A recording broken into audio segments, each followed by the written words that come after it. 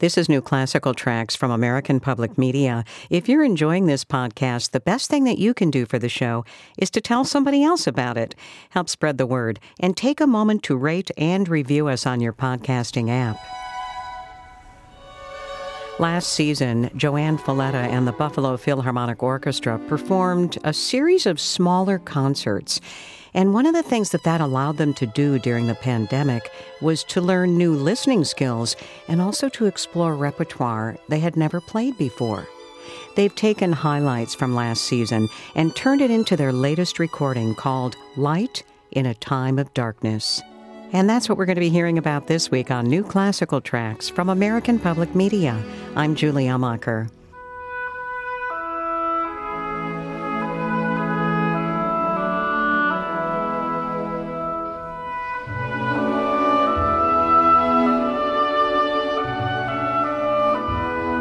Well, Joanne, let's start off by just telling me, how are you doing since the last time we talked?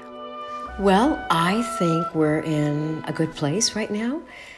We're not as far along as we hoped, but we are playing with full orchestra in Buffalo now, and it feels great. And we have live audiences now, again, not in the same numbers that we had them last year. But that's partly also due to the winter in Buffalo right now. But we're going in the right direction, and we're hopeful. I mean, most of our orchestra has been healthy the whole time, and it just feels good to be approaching a kind of normal. Mm-hmm. Or a new normal. I'm curious what you might have implemented during COVID that you've decided has been really effective, and now it's kind of just become part of your new normal as an orchestra, or maybe even personally. You know, as an orchestra, we were thrust into video when we never had done it before. It was new. But now that we have done it so much, we are going to continue to use it mostly in a marketing, educational way. I mean, we still believe that we need to get people in the hall. I mean, there's nothing like that. But the skills that we learned about making a video, we can certainly use now, and we'll continue to do that. And I think we talked about this at another point, Julie, that I found that the concerts, the smaller concerts we did all the time during the actual year, season 2021, were fantastic for us in developing new skills of listening, of leading each other, of repertoire that we never played. So that artistically, I find now, we just did a Mozart weekend, and I found that the ensemble, the sort of unified sense of sound was really more advanced. So in some artistic way, it was a great year. And your new recording represents those things you just talked about, how you've discovered some new ways of making music as an ensemble, and also how important it was that music was there during this really challenging time at the worst of COVID, for example. Can you talk a little bit about that and how that's worked its way into this new recording, Light in a Time of Darkness? Yeah, you're so right, Julie. I mean, without the music, I think we wouldn't have been able to live through this year. And I remember our first time together, how frightened we all were. Frightened to come into any kind of a building with other people. We had our masks and double masks on, and we were sitting 6 feet apart and, being very strict, testing ourselves and wondering, could we play like this? And then in 2 or 3 minutes realizing, yes, we could. And all of a sudden feeling so happy that we were. It didn't feel quite completely comfortable, but it was wonderful. And I realized just the fact that we could come to work every day, and we played a concert. Okay, the audience was empty, but we knew they would be seeing it on their TV or computer screens. We knew they'd be watching out when we broadcast it. It was a great gift, and I think we all realized that kept us going emotionally, just being able to play together. And we grew very, very close, and we really honed a lot of the sort of great skills that chamber players learn, that string quartet players learn, especially because we had to sit further apart and we had to really pay attention. So we made a recording of some of our favorite pieces from that time because they were so meaningful. I mean, every concert is meaningful, but somehow when you're playing in the middle of something as dark as we lived through, it meant life. It really meant life in a very real way. So these 6 pieces made it onto a disc, and I think we'll always treasure it in the memories that they had of being together and knowing that somehow we would get through this.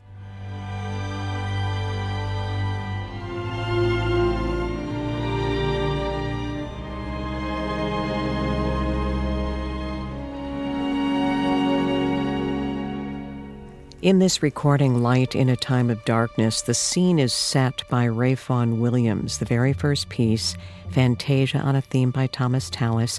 And one of the things I noticed is this was actually recorded later in your season, even though you decided to open the recording with it. Why was that? Why did you decide to open the recording with this piece? Because it's a magical world. I mean, I think what happens in this piece is time is suspended.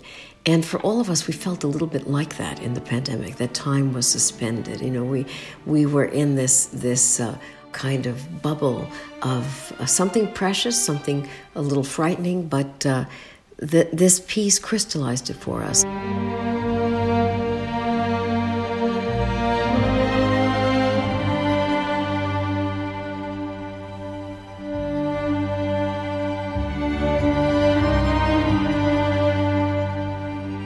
Ralph Vaughan Williams did that by combining the music of a 16th century composer with a 20th century composer. Amazing. Vaughan Williams looked way back to Thomas Tallis, chose one of his hymns, and then recast it for strings. And in a way that seems ageless or timeless. Time seems to stand still in this piece in the most magical way, and I think that for me, that was a little bit what the pandemic was like, time standing still. So, and we loved playing this. You know, I think you probably know that it's for 3 groups. It's for a large string orchestra, a small string orchestra off in the distance, and I always refer to them as the Angel Orchestra, and a group of 4 soloists who play in the center of everything. And the landscape is very special. And I think on this recording you can actually hear those distances. You can hear the Angel Orchestra singing from above us somewhere.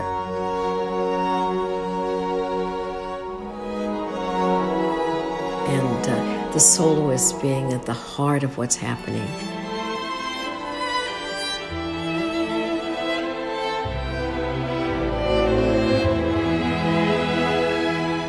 And the tutti bringing everyone together. So it is one of the most moving pieces ever written. And it's very special, I think, in the English repertoire because, in a sense, Vaughan Williams introduced the English people to the world, the English character to the world. I mean, English music wasn't at the forefront really in the 19th century very much, but he brought it back. He brought it back to the world stage and said in a very true way, this is who we are.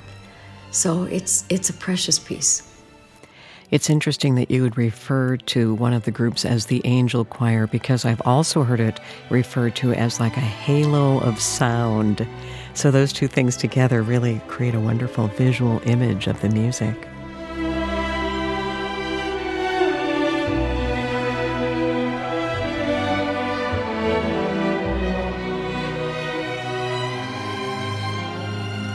Next, we travel to the 21st century with Ulysses Kay and a piece titled Pietà.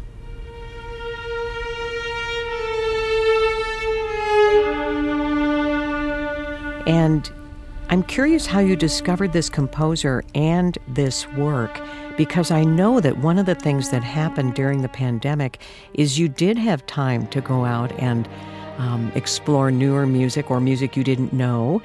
And it's something your ensemble does anyway, but it sounds like that was something that you dove into a little bit more. And I was curious if this maybe was one of those pieces.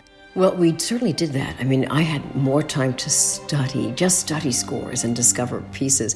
But this one, I have to give complete credit to my English hornist, Anna Maddox.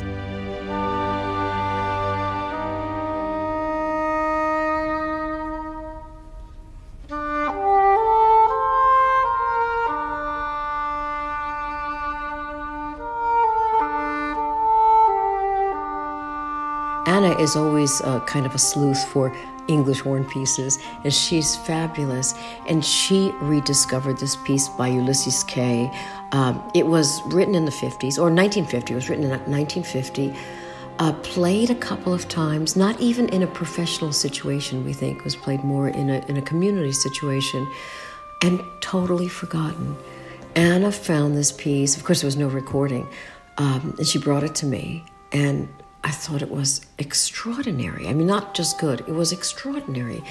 So I said, Anna, we've got to play this, and we managed to work on the parts enough so they were cleaned up and we could do it. And I found out that Ulysses Kay was actually the first African-American to ever win the Prix de Rome. And when he was in Rome, he went to see the Pietà, Michelangelo's Pietà. And that's what this piece is about, his personal reflection on that work of art. And the English horn, of course, is an instrument that if we had to pick something that was closest to the human voice, especially the female human voice, it might be the English horn. And maybe this is the voice of Mary holding her son in her arms. So I'm so glad that Anna found this, and it sort of brings the whole opus of Ulysses Kay into our attention now. An incredible composer that really needs to be played and rediscovered. So, did I hear you right that this has never been recorded before? So does this make this like the world premiere recording? It is. It has never been recorded. No. And it was really, really wonderful to be in the first reading of it, knowing that this is the first time, in modern times, that we were actually hearing the sound of this piece. That's amazing. I was also thinking so you have the English horn in this piece center stage, and then we have the oboe center stage in Wayne Barlow's piece called The Winter's Past.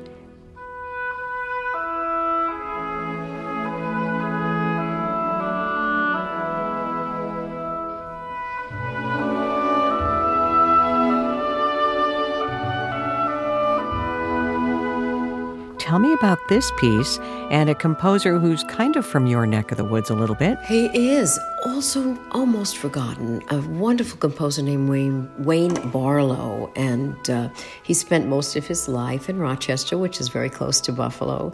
He earned 3 degrees in music composition there at the Eastman School, and then he became a teacher there. And so his life was tied so strongly to that wonderful school, to Eastman.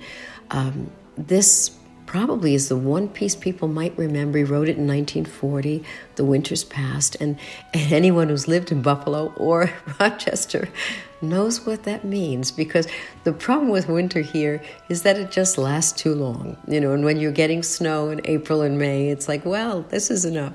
So the idea of winter passing on, for us and for, the Rochesterians who are close by, it means a lot. I mean, it's a very big moment when you feel that, okay, winter is not coming back now.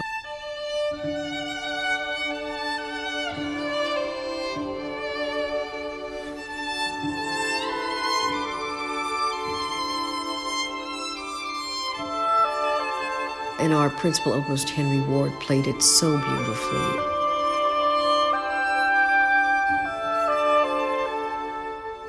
This is, again, another piece and another composer that deserves a lot more light shown on them. And I'm hoping that this might intrigue some people into looking further.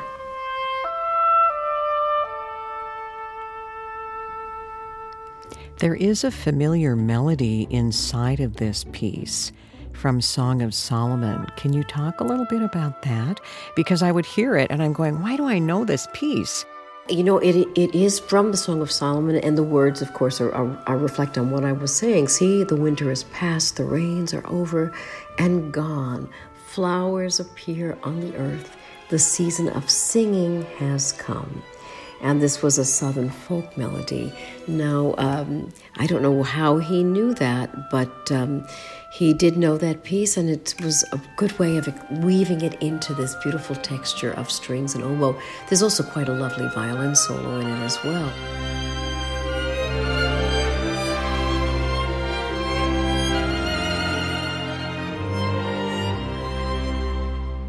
And there's an interesting story behind it. I don't know if you know that story or not.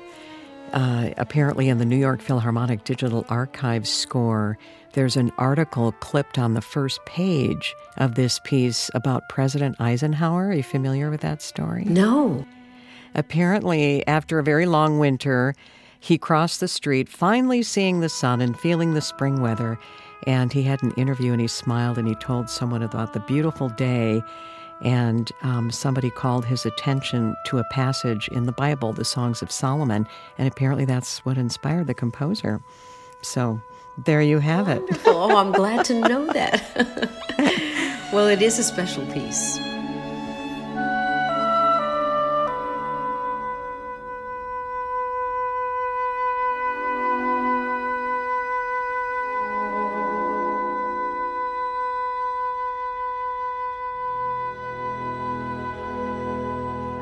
The Brandenburg Concerto No. 6 gives a couple more members of your ensemble a chance to shine.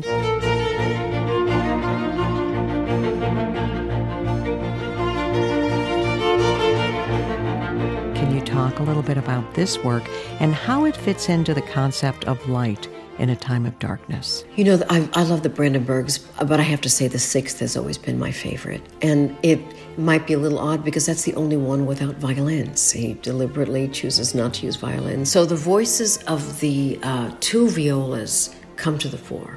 And they're supported by the cellos. I mean, it's a different landscape. It's a different world.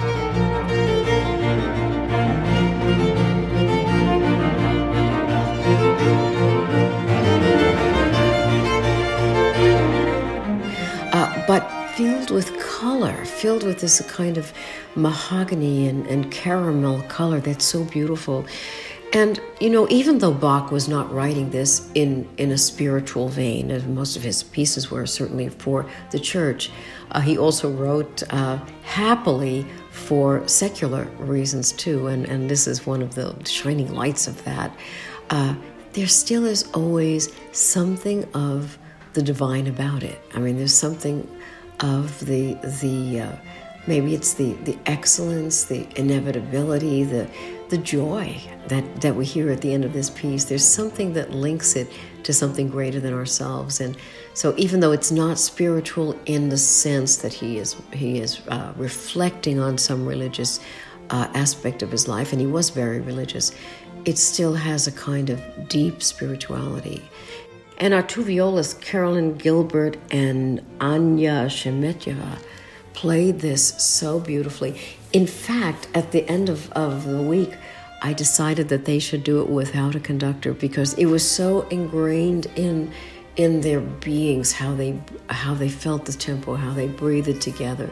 So when you hear this piece, it is that group just playing alone, and it's amazing. It's so beautiful and so astonishing, this work of genius by Johann Sebastian Bach. And it's interesting, too, as I'm thinking about the idea of darkness.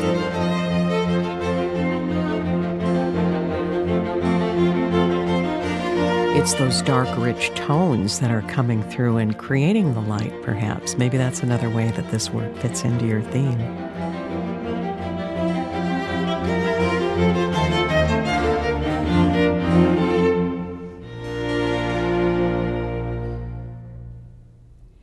George Walker's Lament from his lyric for strings is featured, and this is a work that he dedicated to his grandmother, and he wrote it very early. He was still a student at Curtis at that time. What do you love most about this piece, and why did you include it? You know, it's so personal. This lyric, it's so personal and so from the heart. Now, he was a young man, and he was going to go on to write pieces in a very different style, you know, much more avant-garde, much thornier in some ways. But at the moment when he's having maybe the biggest sadness in his life happen, his loss of his beloved grandmother, he chooses a voice that we all understand. And I thought at this time, of darkness, we all look inside and say, yes, okay, how do we find the way out? And for him, it was writing about it, writing about this. And at the end of the piece, even though it doesn't end happily, it ends with a kind of acceptance and maybe a sort of thankfulness that he had her as his grandmother, and he loved her so much.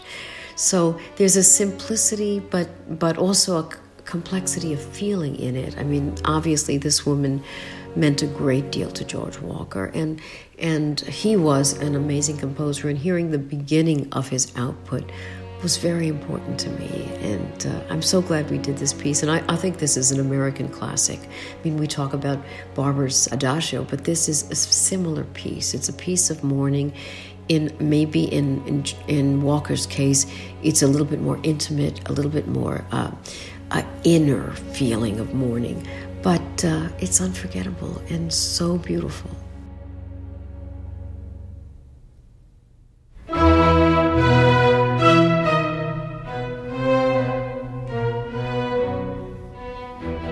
The recording closes with a Haydn symphony that isn't heard very often compared to some of his other symphonies. It's the Symphony Number 44 in E minor, and it has a nickname which in German translates to grief. So I guess that follows the Walker pretty beautifully, doesn't it? It does, and we looked through the works of Haydn, and I found this one especially. I had never done it, and I fell in love with it. First of all, it's in a minor key, and this E minor was unusual for Haydn. I mean, most of his symphonies utilized minor, of course, but they were in major keys. This one is, with one exception, solidly in E minor. But it has a lot of energy. I mean, it has a lot of a strength. There's kind of a virility in this strong E minor key. But the slow movement is where it gets its name.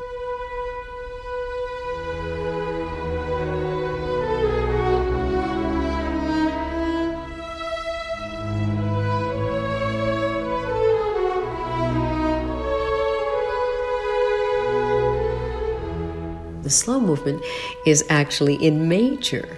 It's like a light in the middle of this very dark symphony. And when he was rehearsing that movement, Haydn said to his musicians, please remember this, when I die, I would like this movement played for me. And it's not sad at all. It's transcendent. It's a kind of like looking up to what is waiting in the next world. So I thought that's a nice thing to be thinking of. And it is so beautiful. In that time, to write something so, in a way, romantic, so revealing, so passionate, was a step towards romanticism.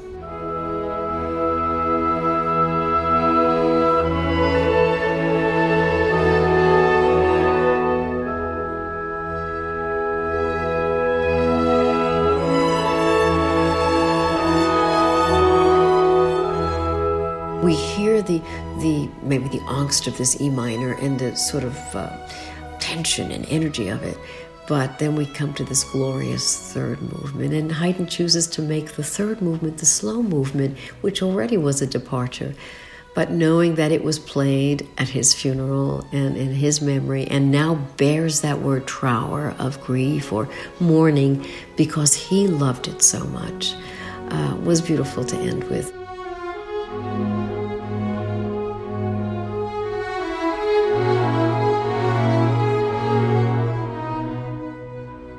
Again, these are pieces that we would never normally play on our season because we have our 80 people who are playing and all of our percussion and our brass and we're using them all.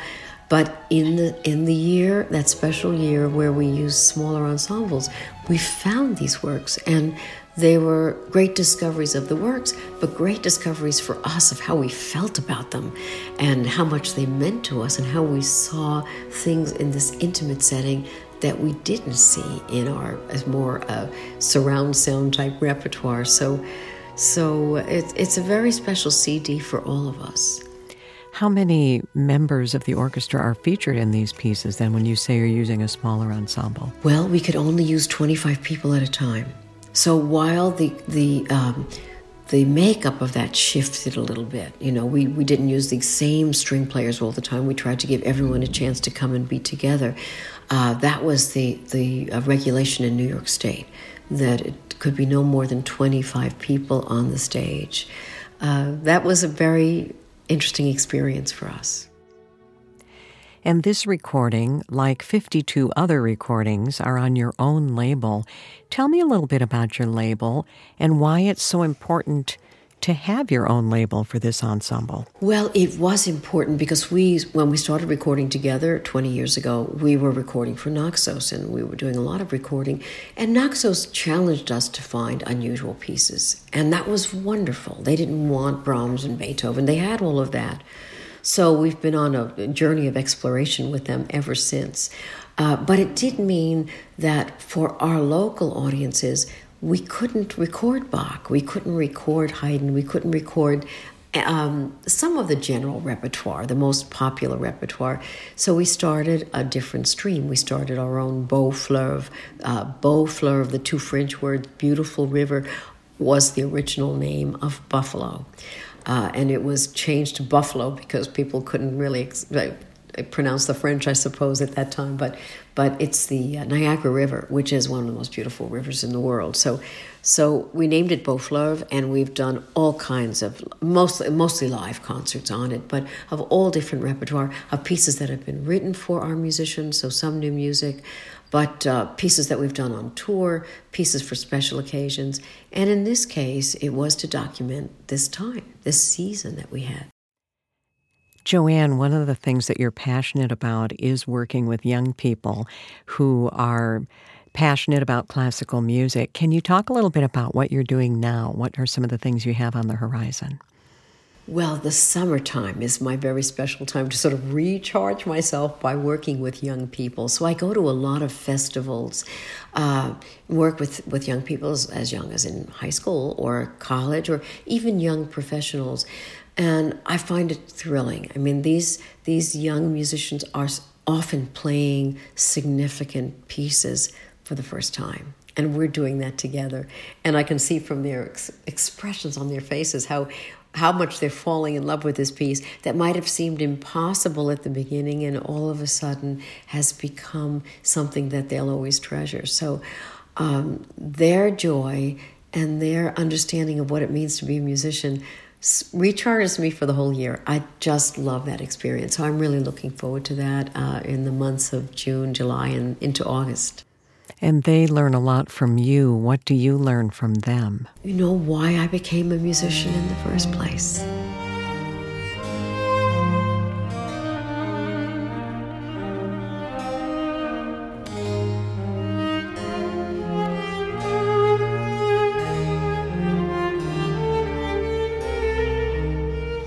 They remind me of that. Their joy, their surprise, their delight in even playing something. I remember how I felt and still do, but in them it's so fresh and it's so on the surface.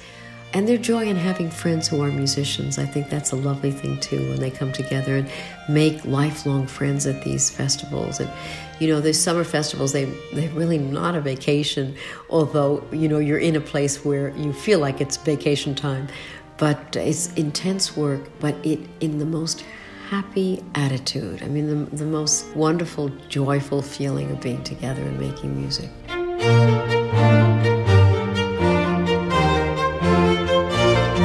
A new recording called Light in a Time of Darkness with Joanne Falletta and the Buffalo Philharmonic Orchestra. Thanks to Valerie Kaler, our producer of this podcast. I'm Julie Amacher, and this is New Classical Tracks from American Public Media.